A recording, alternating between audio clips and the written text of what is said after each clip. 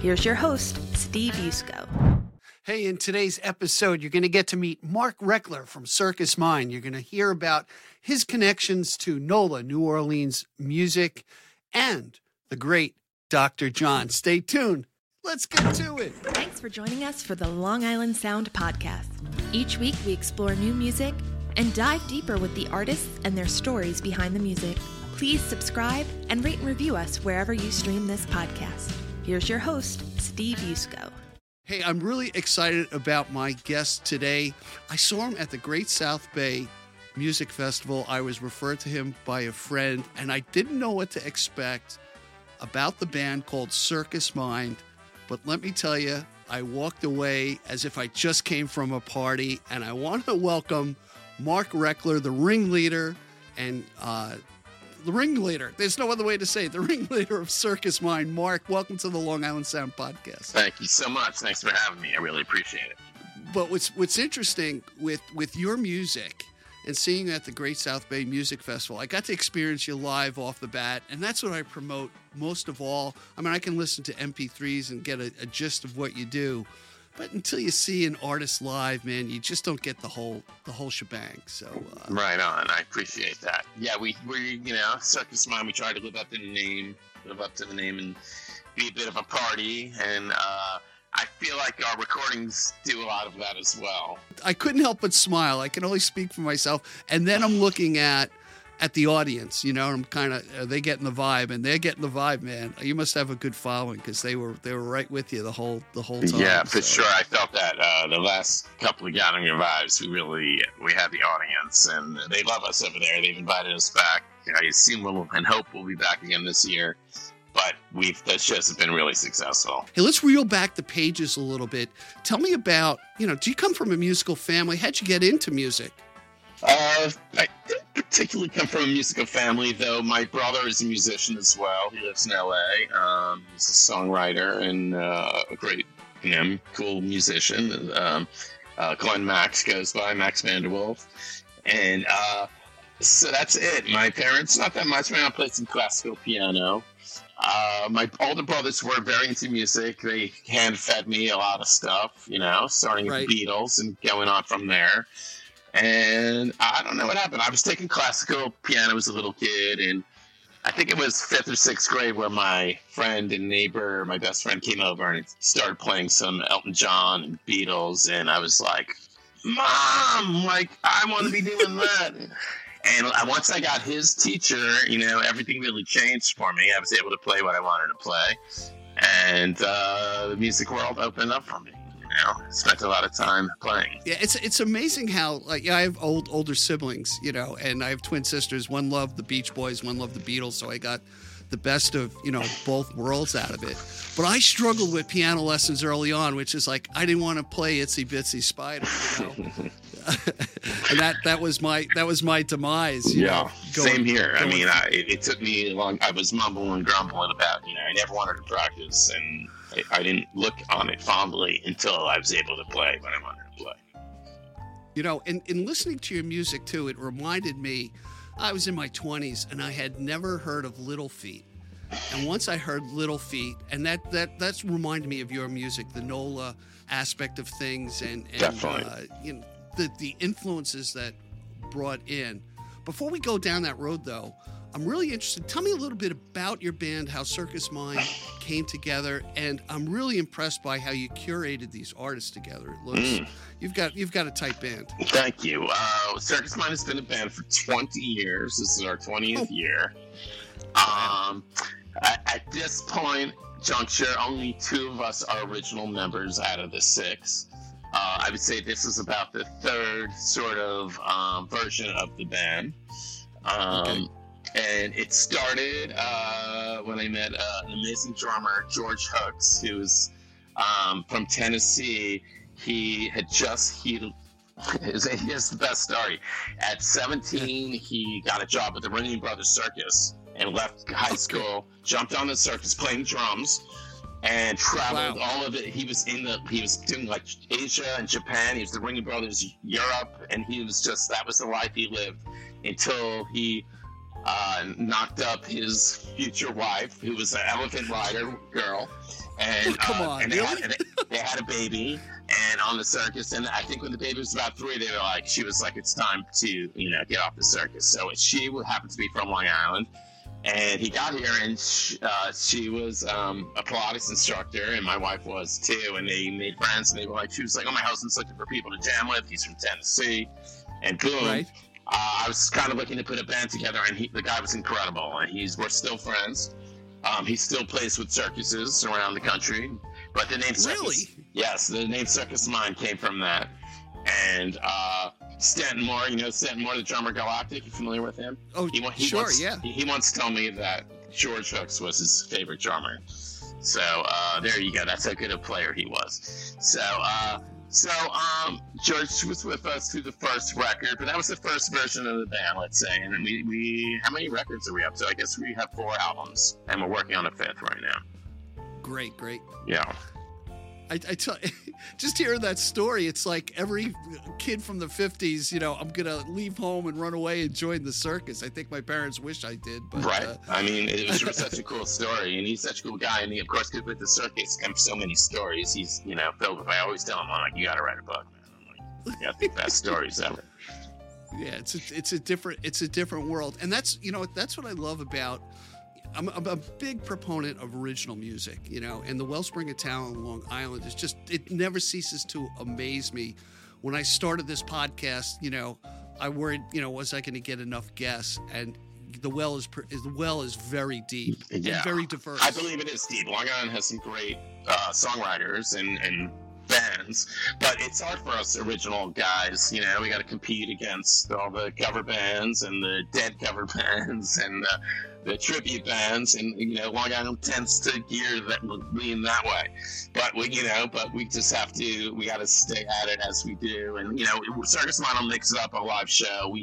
Depending on the venue, we'll mix it up 1 and 1, or do some of each, and that kind of balances it out.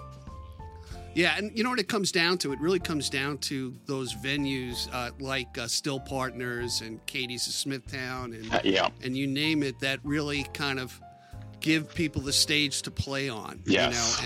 And I'm not I honor anybody who picks up an instrument and goes to the woodshed and does what they do, but it's different. It's different when you're your original artist, and every original artist is going to play some sort of covers.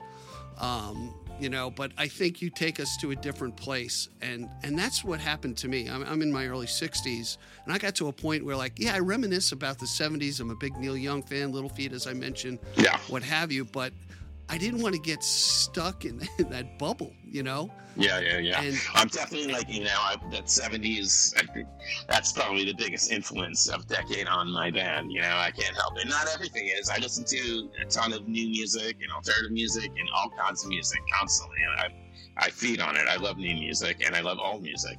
But the 70s is in my DNA, you know what I mean? I mean, bands like Steely Dan and Little Feat and Supertramp and The Dead and the Almonds and all the funk stuff and TV sitcom music from the 70s. I love that stuff, Jefferson's Good Times, all those theme songs. I was a little kid. I was just like, that music was so good. It's great. It's great, all those different influences. So when you started out as a band, did you do the normal route by going out and playing live a lot, or you do more studio work, or how did it hash out for you guys? I think we started out as a live band. I think we probably took us the first 5 years to gel and get a repertoire of, good music and get our vibe together. Right. It was hard, played a lot of empty clubs and empty rooms, and and then there were times when we finally got so good, we were so good, and you're playing to 15 people, but you keep that going and you build it, and you build fan base slowly and surely, and spread your circle of where you're doing gigs, Long Island to Connecticut, New Jersey, New York City, and and that's, you build it that way.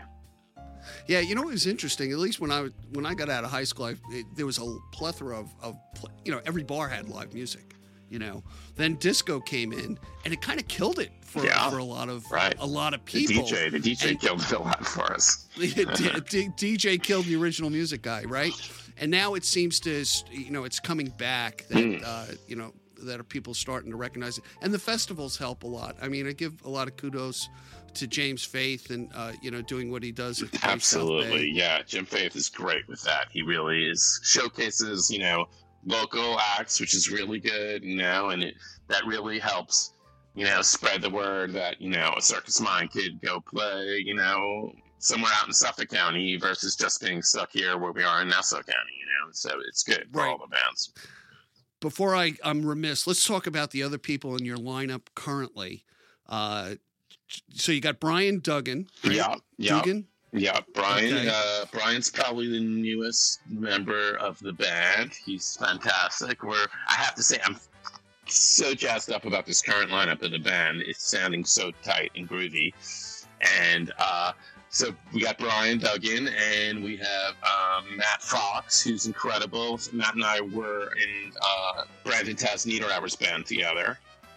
Oh, okay. Yeah, I did about 3 years in the Taz band, touring around and playing lots of festivals, which is great. I'm still close with Taz. We're actually opening for him at Landmark on Main on February 17th. So, great. So that'll be fun. And who else we got in the band? We got Dan Roth, who is actually the owner of Still Partners. He's an unbelievable drummer. He plays with Dave Diamond. He plays in the Almost Brothers. He plays with a lot of guys. Okay. He's a busy cat. Michael Amendola on saxophone. He is a brilliant guy. He's played with Tony Trischka. I don't know if you remember that artist. He was kind of a bluegrass jazz artist. Okay. And then Steve Finkelstein, who's an original Circus Line member who plays with the Funk Philharmonic. He's genius on anything you could tap or shake or slap. Right.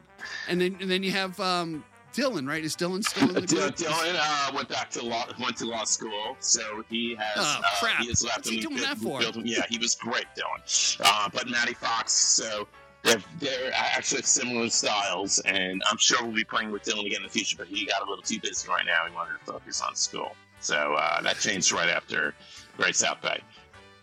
So when I was at Great South Bay, I think it was Russell. Somebody standing next to me. I'm watching your group, and he's like, psst, psst. He goes, Taz, he's right behind you, you know. And I remember Taz as a little kid, you know. I look up and he's like, you know, 6 foot, whatever, you know.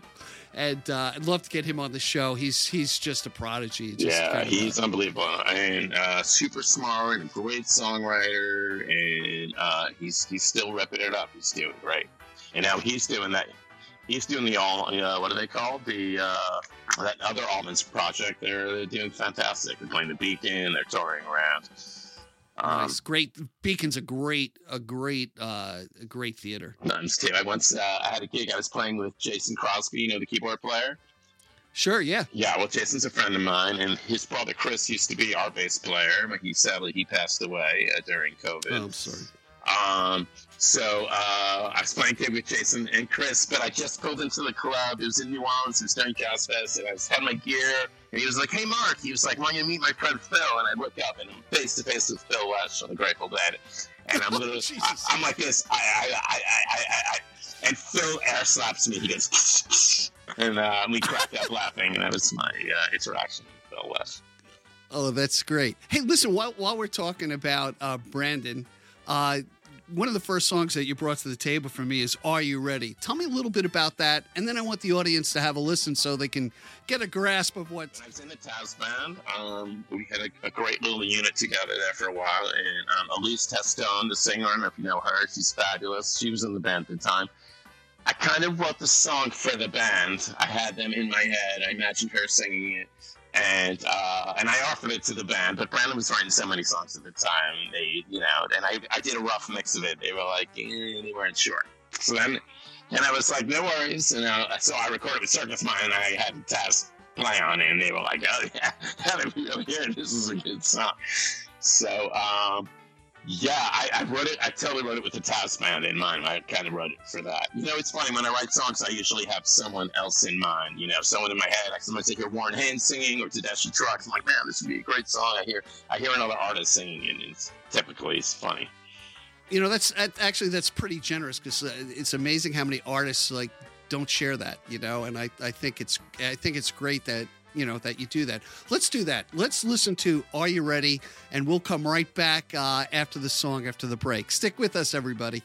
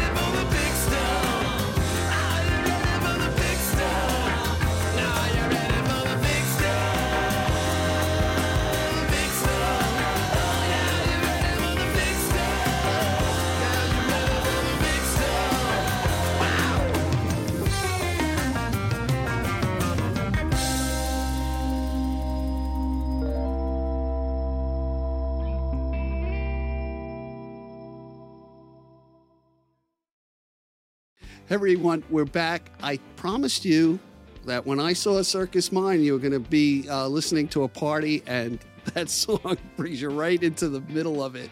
So anyway, I want to get into your songwriting, developing the muse aspect of things, because, hey, you've been doing this for 20 years, so I think you learned a few things. How do you approach developing the muse? Are you very purposeful and, hey, I'm going to write a song right now, or how do you approach it? And are you? It's always different, but I was once at a South by Southwest, and the keynote speaker was Neil Young. I was lucky to hear him speak. He was great, and he said something that once struck me. That was, if you hear me? Yeah, I can hear you fine. Okay, great. So Neil said, if the muse hits you, you must stick with it. Like, you can't be like, I'll finish that later, I'm going out to dinner. Like, it's like all bets are off. Like, you have to. And so Neil, that really stayed with me. So I try. It's not always possible, Sometimes you have commitments I gotta get back to. But it's true. It's like if it's your wheels are oiled and things are in motion, like, you got to go with the flow. And so that's often worked for me. And so if some magic hits, I get some cool little lick I start to play, and then some chords. I'm like, I'm gonna singing something. It sounds like I'm vocalizing something. It's happened, and an hour later, I'm like, man, I don't know how I did it. I just wrote a song. And sometimes I get some chords, and it's dead in the water. And I've been having those chords for months on end, or years sometimes. I'll tell you a funny story. Was during the pandemic. When the pandemic hit, I was like, it's time to finish these songs and record. I'm like, there's nothing else to do. This is a given gift of time, and I'm going to take advantage of it. So I say to my wife, I'm like, I'm going upstairs to my studio, and I'm not coming down till I finish, 5 songs. And she was probably happy to get rid of you if she's like my wife. She was like, good luck, whatever. Have fun. 30 minutes later, I walked down, and she was like, what's going on? I was like, I did it. She's like, what? You did what? I was like, I don't know what happened. But it happened. I had, some were half written, some, whatever it was, within like an hour, I finished 3 of the songs. A half hour later, I had 2, I completed all the stuff that was it was like gifted. I don't know how it works, but it was like gifted to me. So there I was. The songs were done in 2 nights. And then I called the band, and I was like, we have to do this. I don't care if we do it remotely. However we're doing this, we rehearsed outside. We had some good weather there. We got together. We got in the studio. We wore masks, whatever we did. But our last record, actually it wasn't our last. We did one after that. Joy Machine was all done during the pandemic, and it's really one of my favorite albums. I recommend it if you're out there, everyone, to check it out. Yeah, well, we're definitely, just so people know, look in the description. You're going to have all the links to Circus Mind and their music and Spotify, wherever it is, and the website as well. So just take a look down below, and we'll have it there for you. It's interesting you mentioned that, because I just read, I think I got it right here, Rick Rubin's book. I've been reading that as well, actually. I'm just about done with that. Yeah, I finished it. The creative act, A Way of Being. It's amazing, isn't it? It's a great book. It's what I found fascinating. One, it's an easy read, and they're very short chapters. And I'm going through this, and I'm like, you know what? The line between a songwriter and everybody else, in my opinion, because I know I'm on the other side of it, is you get in that practice of developing the muse when it strikes you. I have things on my iPhone, and I probably just don't fancy or picture myself as a creative, but I probably am. Yeah. And a lot of kudos to you guys who put it together out there and then entertain us. And my theory is this: what I love, and I can only speak as an audience member, you guys get to articulate the things that I feel. And when I make that connection with you, vice versa, and I feel like you're singing to me, man, I'm in heaven at that moment, and that's right on. Not I everybody appreciate that. Not everybody. Yeah, my thing is like he says a lot in the book, is you have to be open to whenever that thing strikes and wherever it comes from, and then once I do, I feel like I have I feel like it's like a little baby thing I have to nurture, and I have to bring it to some sort of, I gotta ultimately get it like recorded. It's a weird thing I have. I'm like an irresponsible parent if I like don't take care of it and get it recorded. Once it's recorded, it's like it's graduated college. It's on its own. It can go its own way. My work is done. I have to move on. Yeah, you got to incubate it to a certain you got to degree. Incubate it. You're playing it with the band. You're playing it out a little bit, seeing what kind of reaction. You adjust it. But I have, and the problem, it's not a problem. It is, but it is a problem. Is I write a lot. So I have, like, currently I have, on board deck of 20 something songs. So I'm like constantly, throwing them at the band and like playing with them. And it's a lot. It's a lot of different pieces to be working on at the same time. And recording is expensive and time is limited, right? So it's a tricky game, and then so every time I start a new piece, I'm like, oh my god, I have too many on the plate right now. Right. We got to finish some of these entrees so we can bring it out to the table, so to speak. Yeah, it's amazing. Let me ask you this: so you've been doing it for 20 years. Pretend I'm a new singer songwriter, and I'm saying, Mark, what advice would you have?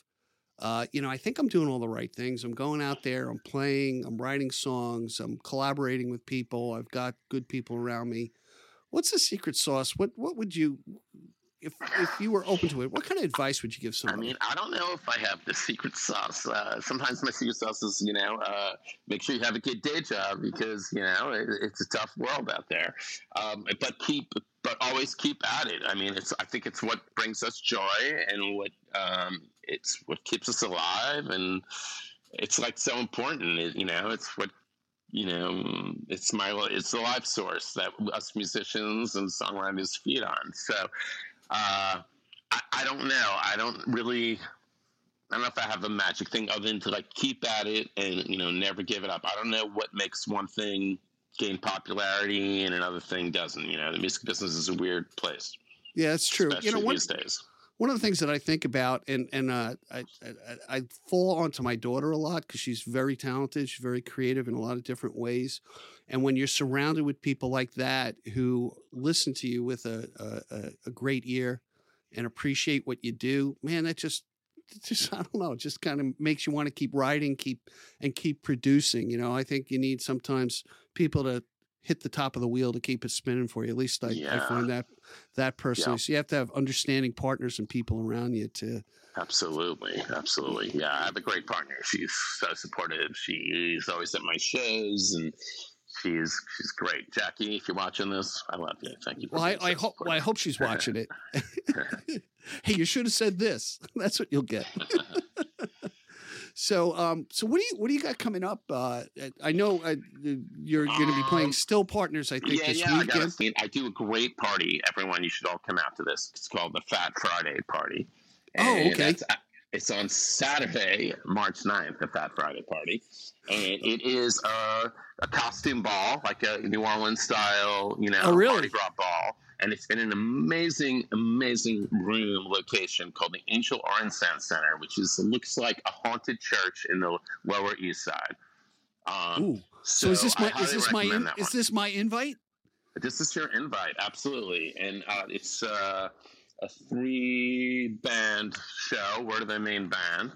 All the bands are great. High and Mighty Brass Band is the other band. I can't remember who they have opening this year, but there's great food and it's a great scene and everyone's kind of dressed up funky and it's a good one. So we're excited for that. This will be our 6th or 7th time we're playing it. Nice. Special guests tend to appear. We've had Cyril Neville in past years. We've had Taz.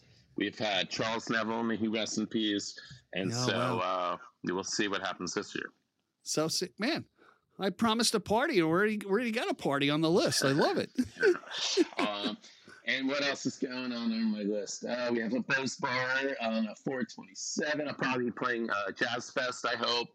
We usually do a night gig or two. Sorry. Yeah. Well, it's time management, between, what we do during the day and everything else. It's always, that's the biggest challenge, and I have my wife that'll go up to me. She goes, hey, don't forget about the day job, Yeah. And my day job is fairly creative. I'm an architect, developer. So I get to. Yeah. I think I've heard of the name somewhere. Yeah. Sorry, busting your balls a little bit. It's all right. It's all right. Hey, let's talk about the next song that you got. Do you want to do Jazz Fest or Spy Box? Which Spy would you Boy. choose? Spy Boy. Spy Boy. Man, they're so good. Let's go with Jazz Fest. We're talking about Jazz Fest, and quick Jazz Fest story was Dr. John's a big influence for me, and so a friend of mine called me the year he was getting into the Rock and Roll Hall of Fame. Okay. She said, Dr. John wants to do a benefit tomorrow night, the day after he gets in the Hall of Fame. He's like, would you want to do it at your house? I'll play your piano. You charge $100 to 100 people. And I was like, well, can I just offer it to my friends instead of having strangers in my house? She's like, absolutely. I'm like, let's do it. I email my friends, call them. I'm like, guess what? I'm like, a couple of days, Dr. John's playing my house. His benefit for, he's doing. It was for Native Americans to get them together and have them do a mass prayer for the earth. It was cool. Was charity. So cool. So nice. He shows up in a limo, and I'm like, here we go. And he gets out, and he's like shaking and does not look good. Okay. He's my hero. I walk up to him, and he's like, hey man, I just need a minute here. I'm gonna smoke this cigar. He's like, just don't even talk to me yet. I gotta get my shit together. And I didn't know if he he had a big night. Maybe he was sick, or maybe it was a little bit of a drug addiction thing. I wasn't sure, but he was having a hard time, and I was like, this might go bad. Maybe this wasn't a good idea. And so we warm him up. We bring him inside. We give him some New Orleans food. We had some good food cooking that night. I gave him his own room. He looked in my house. He started looking around. He's like, He says, I got a house in Long Island, but it's dilapidated. So he comes in. He starts to feel good. He likes the scene. He finally hits the piano, and he destroys it. He plays my piano. Wow. Everyone's packed into my living room. It was one of my favorite nights in my life. So it's just good. And I sang a song with him. We had a couple of mics up. It was a pretty amazing night. So with that said, we could jump into Jazz Fest time, my favorite festival. We see Dr. John there all the time. I'm gonna this is not this year, but next year will be my 40th Jazz Fest. So wow, that's great. Well, I definitely have to connect you with Diane Lotney, because I'm sure you can trade a lot of great stories for sure. Would be great. All right, so introduce the song. We'll take a break and jump right into it. All right. So this next song I'm going to listen to is called Jazz Fest Time, about the best festival in the country. Everyone should get out and check it out. Best food, best music, best vibe. All right. Check it out, everybody. We'll be right back after the song.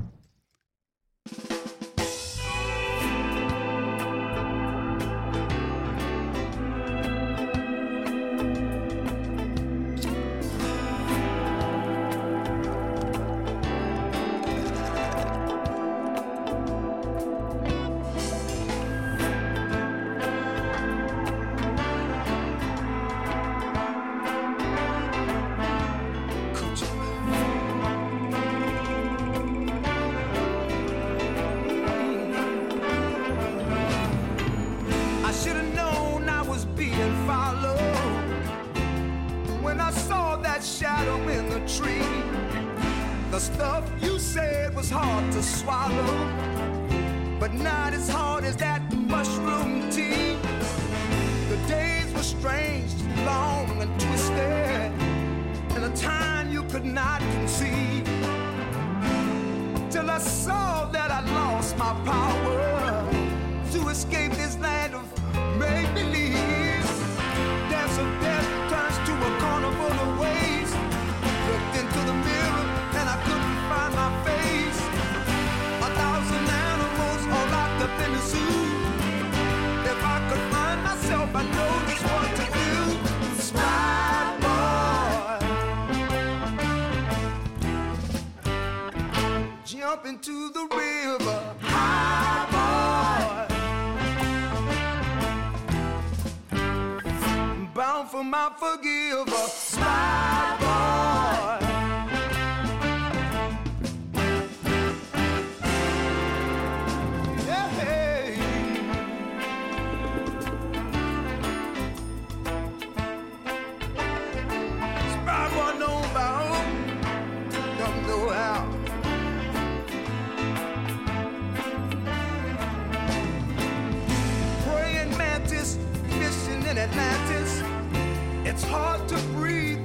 such a crowded moon. The stars are screaming, I pray I'm only dreaming. Must crawl away where I can find some room. My body's sinking and I can't stop this thinking. I must accept it or I'll face my doom. The world is spinning, this is only the beginning. So I shut my eyes, it'll be over soon. Lightning in his fingers, got fire in his face. Exploding skeleton, exploding into space. Completely faded with the glow left in his place. The smallest particle that's lost the human race. Spy boy, jump into the river. High boy,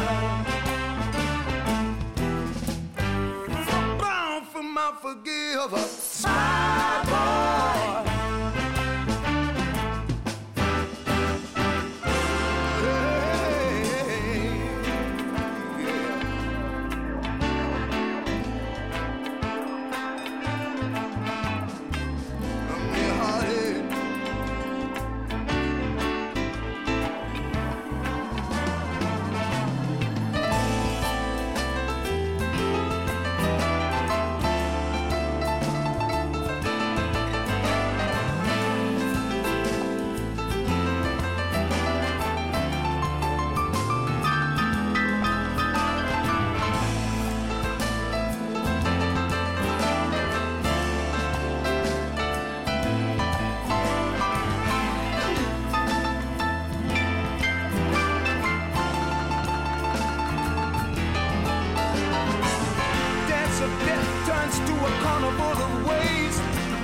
Into the mirror and I couldn't find my face. 1,000 animals all locked up in a zoo. If I could find myself, I know just what to do. Spy boy, jump into the river. High boy, bound for my forgiver. Spy boy.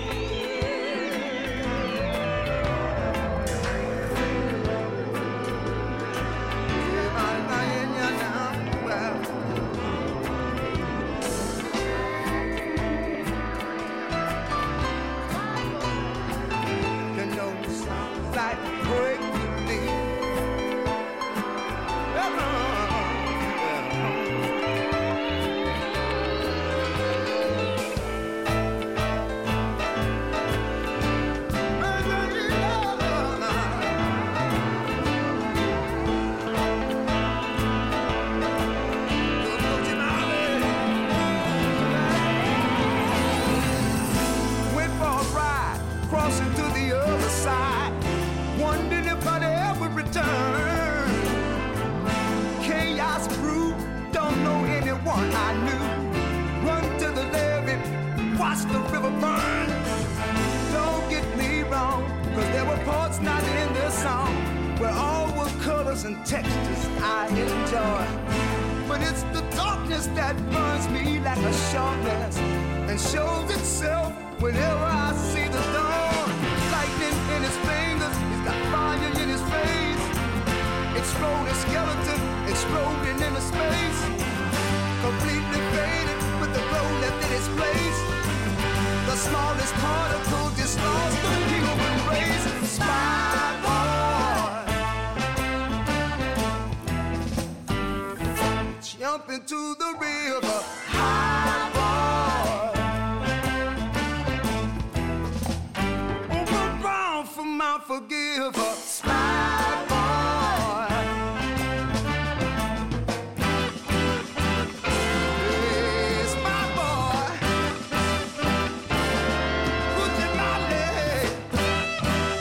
I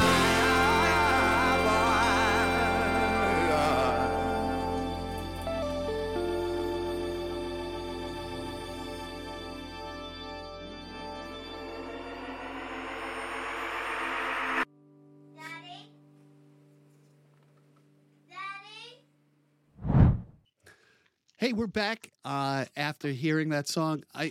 There was a pretty famous guy on that song. You want me to tell me about it? Yeah. So this was on that album Joy Machine I was telling you about, we recorded during the pandemic. And it turned out was an amazing time to record an album because a lot of musicians needed work. A lot of guys weren't working. So I reached out to a friend of mine, Ivan Neville, who I played with a couple of times and have a relationship with. And I was like, hey, Ivan, any chance you could play on one of my tracks? And he was totally down. And I did the same with Big Sam, who's a trombone player from down there, who blew that great solo we just heard. And so that was great having him on that song. But also, I didn't stop there. I had Nels Klein I reached out to. He played on 2 tracks. Who else did we have? We had Scott Metzger from J-Rad. He played on the Joy Machine, the album track, title track. Who else did we have? I really reached out to a bunch of cats, and everyone was down. Oh, Mark Ribot, Tom Waits' guitar player. Oh, yeah. Yeah. He was on there. Walter Wolfman Washington, famous New Orleans guitarist, who passed away, sadly. So it was really good. Like, everyone was like, yeah, let me hear the track now. Like, yeah, that sounds good. I'm down. So I was fortunate. I wasn't thinking about that at the time, but it turned out everyone was really down to get some work and play on some good music. So yeah, it was so interesting because there was so many people were live streaming and just doing whatever, music around the world. You see some of those videos and stuff, and you can't stop an artist from wanting to play. That's what we want to do. You want to perform. Yeah. And like you said, it was a time that you were given to curate this stuff together. And I got to say that I got to be honest with you. The fact that you're able to pull those type of people together, they're not going to do it for some schlub from Long Island without recognizing that, hey, this guy's got his chops together. So kudos to you for being able to do that. It's right. Just, kind of cool stuff. Thank you. Yeah, and it was tricky too. Like, some had to be done remotely. But the Zoom became really a thing then, and was really helpful. So we would Zoom right into the studio. I had my engineer doing it from his place. It was pretty amazing. Yeah, it's good. It's good when you have those people, whether it's editors or stuff like that. And I've learned a lot over the past couple of years about, I'll talk about Mike Nugent because he's my best friend. And Mike would lay down tracks with different artists around Huntington. And then he says, oh, yeah, then I pass it over to Kevin Kelly. And I'm like, well, he says, Kevin's got an ear for stuff, and he'll spot things that I didn't spot. Right. Yeah. And every time I go over his house, whether he's working another, he's always like, pulls me aside. Come here. Check this out. I want you to hear this. I want your reaction, and I give him an honest reaction, of what I'm hearing and stuff like Absolutely. that. And it all falls into the mix, Yeah. So I shouldn't mention my engineer producer is Chris Fasula, who's really done most of my albums except for the first one, and even my side projects. He's incredible. He's out of Oyster Bay. He's an amazing producer. Does great work. Nice. Yeah, that's key. That's key to get that out there. And so let me ask you this before you. This is like chicken or the egg question.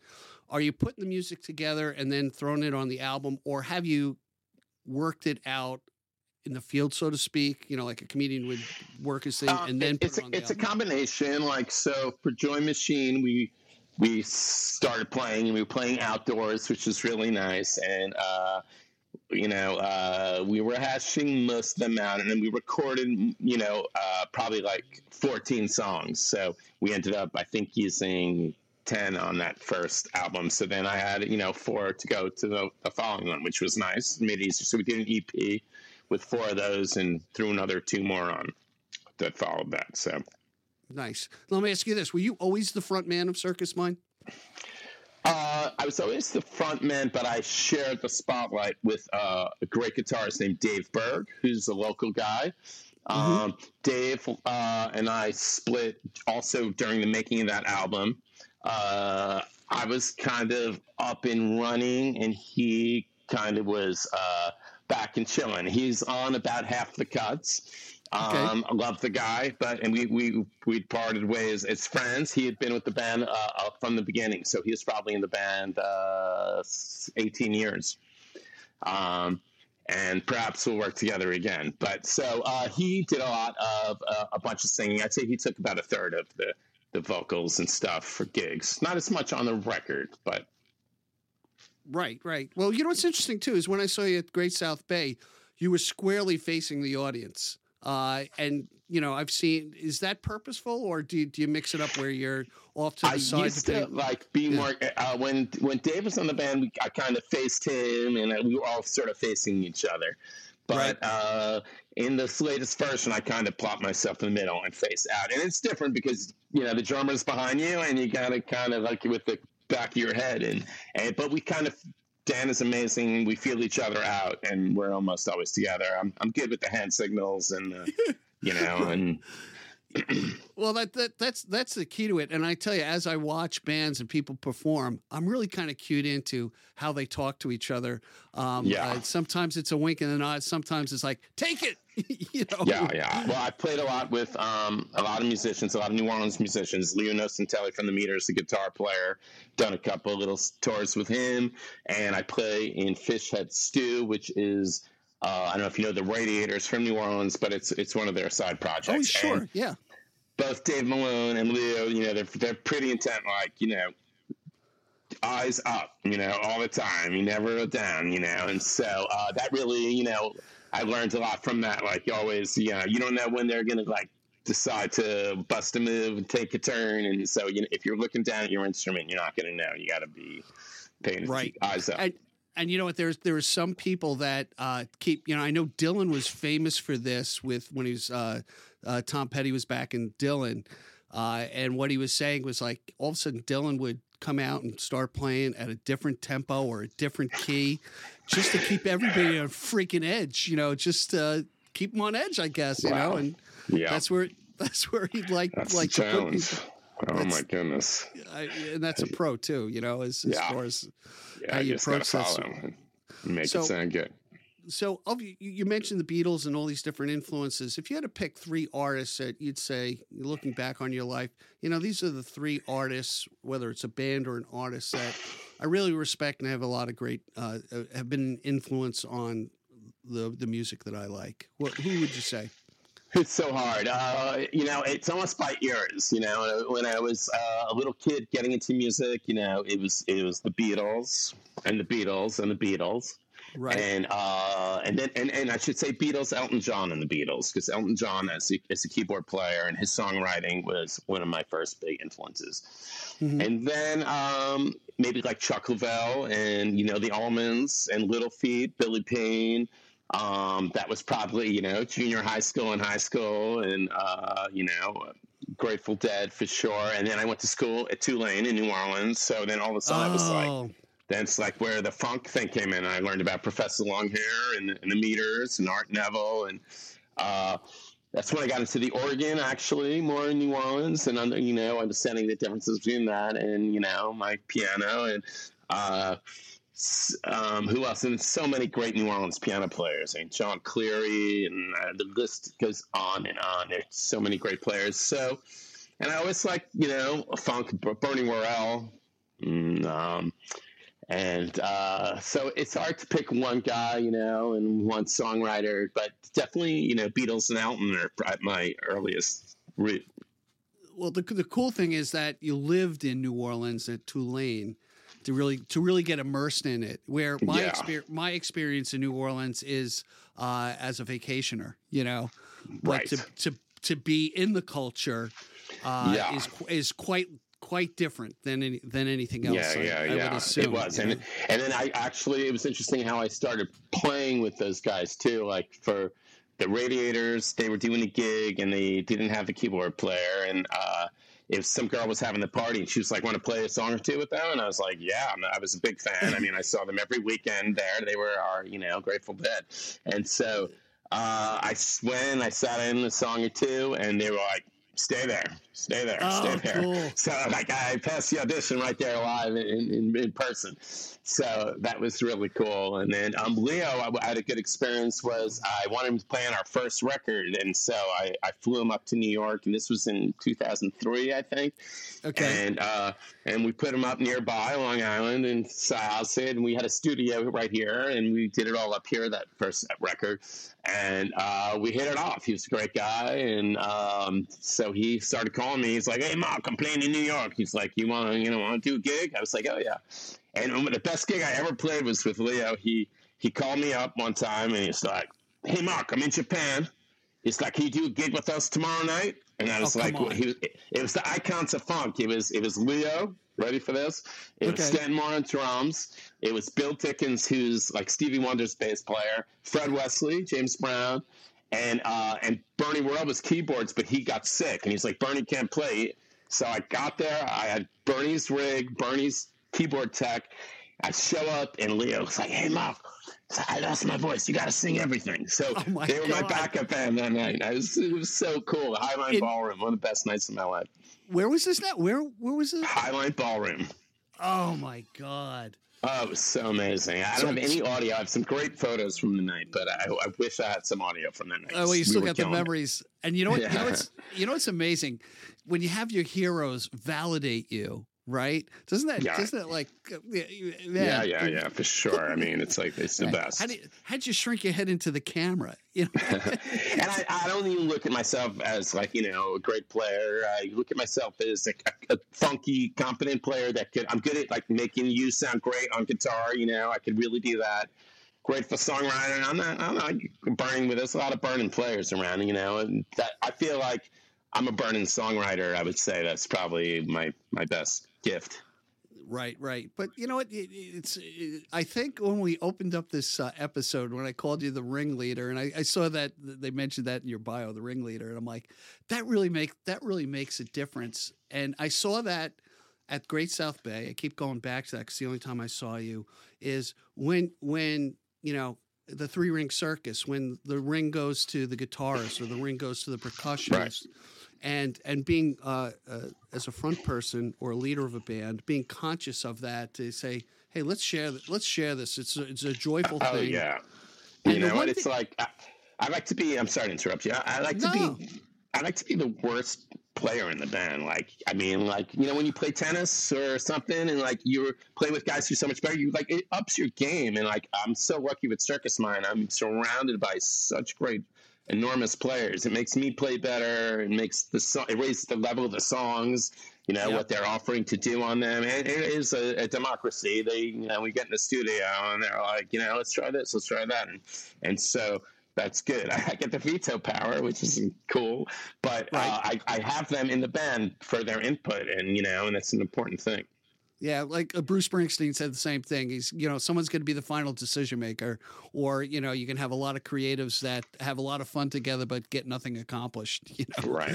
Is always the threat. Hey, let's go to the third song, Spy Boy. Tell me about that, and let's let the audience have a listen. Spy Boy is off our first album, and we have Cyril Neville of the Neville Brothers singing it, and it's such an amazing performance. We went down to New Orleans to get his vocals, and he put the backing vocals on there for us with his wife and daughter and niece, and they were incredible. And then for the horn section, we brought in the Rebirth Brass Band from New Orleans. So Dave Berg and I had an amazing trip down there. We got a couple of guests for the album, and we spent, a week down there, and it was great. Cyril said, "You come down here trawling through New Orleans to get all the flavor and mixing in the record." So I think it's a great track. Check it out. All right. Check it out, Bernie. We'll be right back.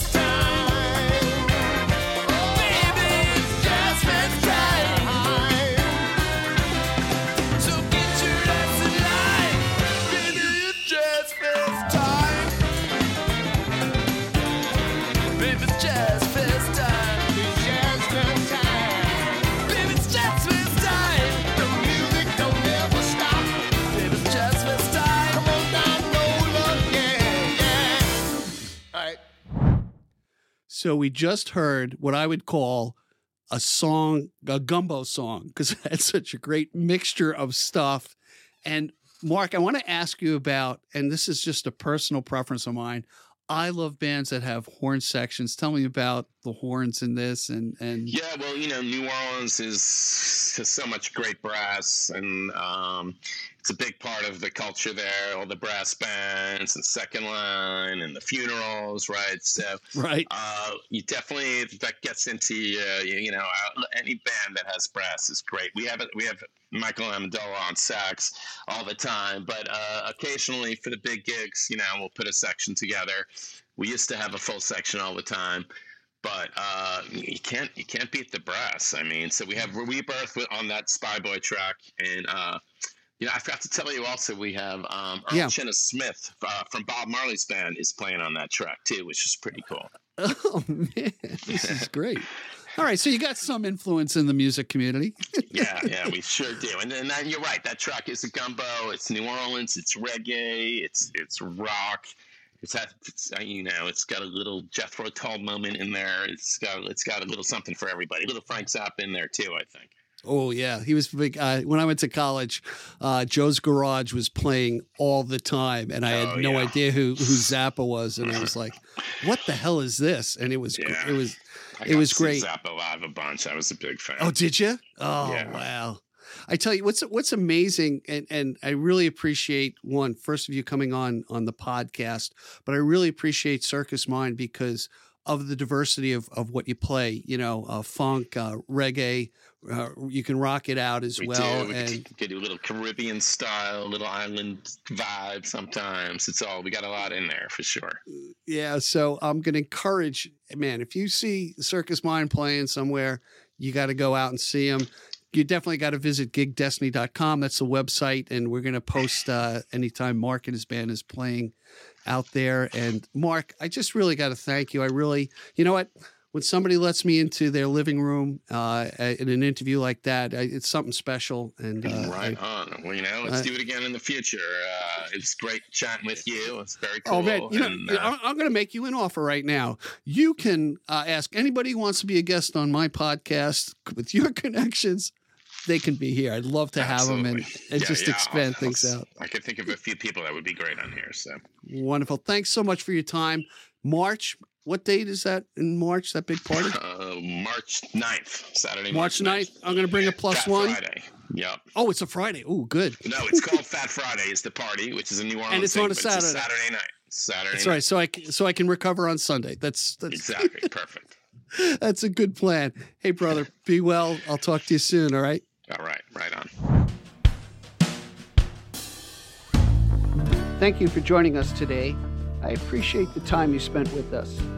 Please subscribe and comment and visit us at gigdestiny.com. Till next time, be generous with your joy, keep your spirits high, and let the music take you on a journey. Be well. Peace.